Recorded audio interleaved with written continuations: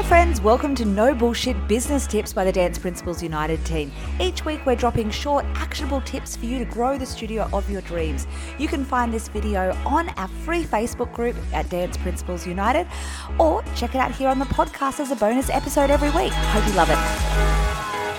Hey friends, Amanda and Beck here, back with more no bullshit business tips and things that we want you to take action on in your studio right now to grow that studio. Okay, now this is a really good one, guys, and I really want you to self-reflect on this because I had to really self-reflect on this when a business coach said to me, your photos and your Instagram is not sellable. Absolutely.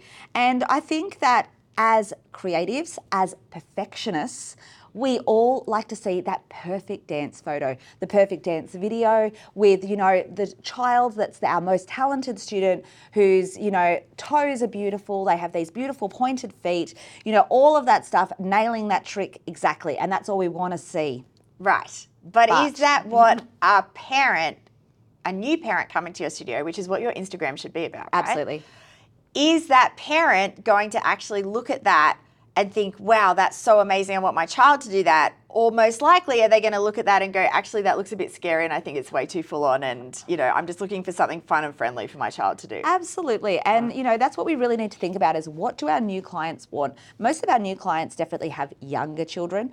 And so, I think sometimes studio owners get a bit confused because they want their Instagram, their grid to look very aspirational, which there's a place for that too, but people want to see themselves reflected. So they want to see those fun photos of kids having fun in class. They want to see what their child will actually look like, not just the perfect, posed photos with those incredibly talented kids. And Amanda, how many times do we see this as a block for studio owners where they're like, we've looked at their Instagram, they've got 2 photos up in the last 2 months and we're like, why aren't you posting more? Oh, their foot wasn't pointed correctly. Oh, their hair was out of place. Oh yeah, their hair was out of place. Their fingers weren't in the right, there's so many things that you can nitpick, but no one else is looking at that. Absolutely. And just getting stuff out there is the key. Absolutely. And, we live in a very real world. That's why we love reality television. And it's meant to be about people looking real, not looking posed, not looking too overdone. And, it's really important to be thinking about that in everything you're putting out in terms of your marketing. I'll tell you what's been interesting with this. Now, Amanda's husband, Nathan, is amazing at Facebook marketing and all the things, right? And he has tested this out before. And the photos that do the best with his Facebook marketing, and I'm talking they're getting 10, 20 trials in a week at their studio, was the fun, friendly, arms around each other, looking cute in their uniform. That is the stuff that gets the most traction, not the crazy kid doing the amazing leg and, so beautiful. That stuff doesn't get so much traction. And when you start really looking into that, when you start playing around with that, you'll see that what we're saying is absolute key. Absolutely. So today we want you to ditch those perfect photos. It doesn't matter if the kid's hair's out of place. It doesn't matter if there's one kid in the back that's uniform isn't quite right today. Whatever.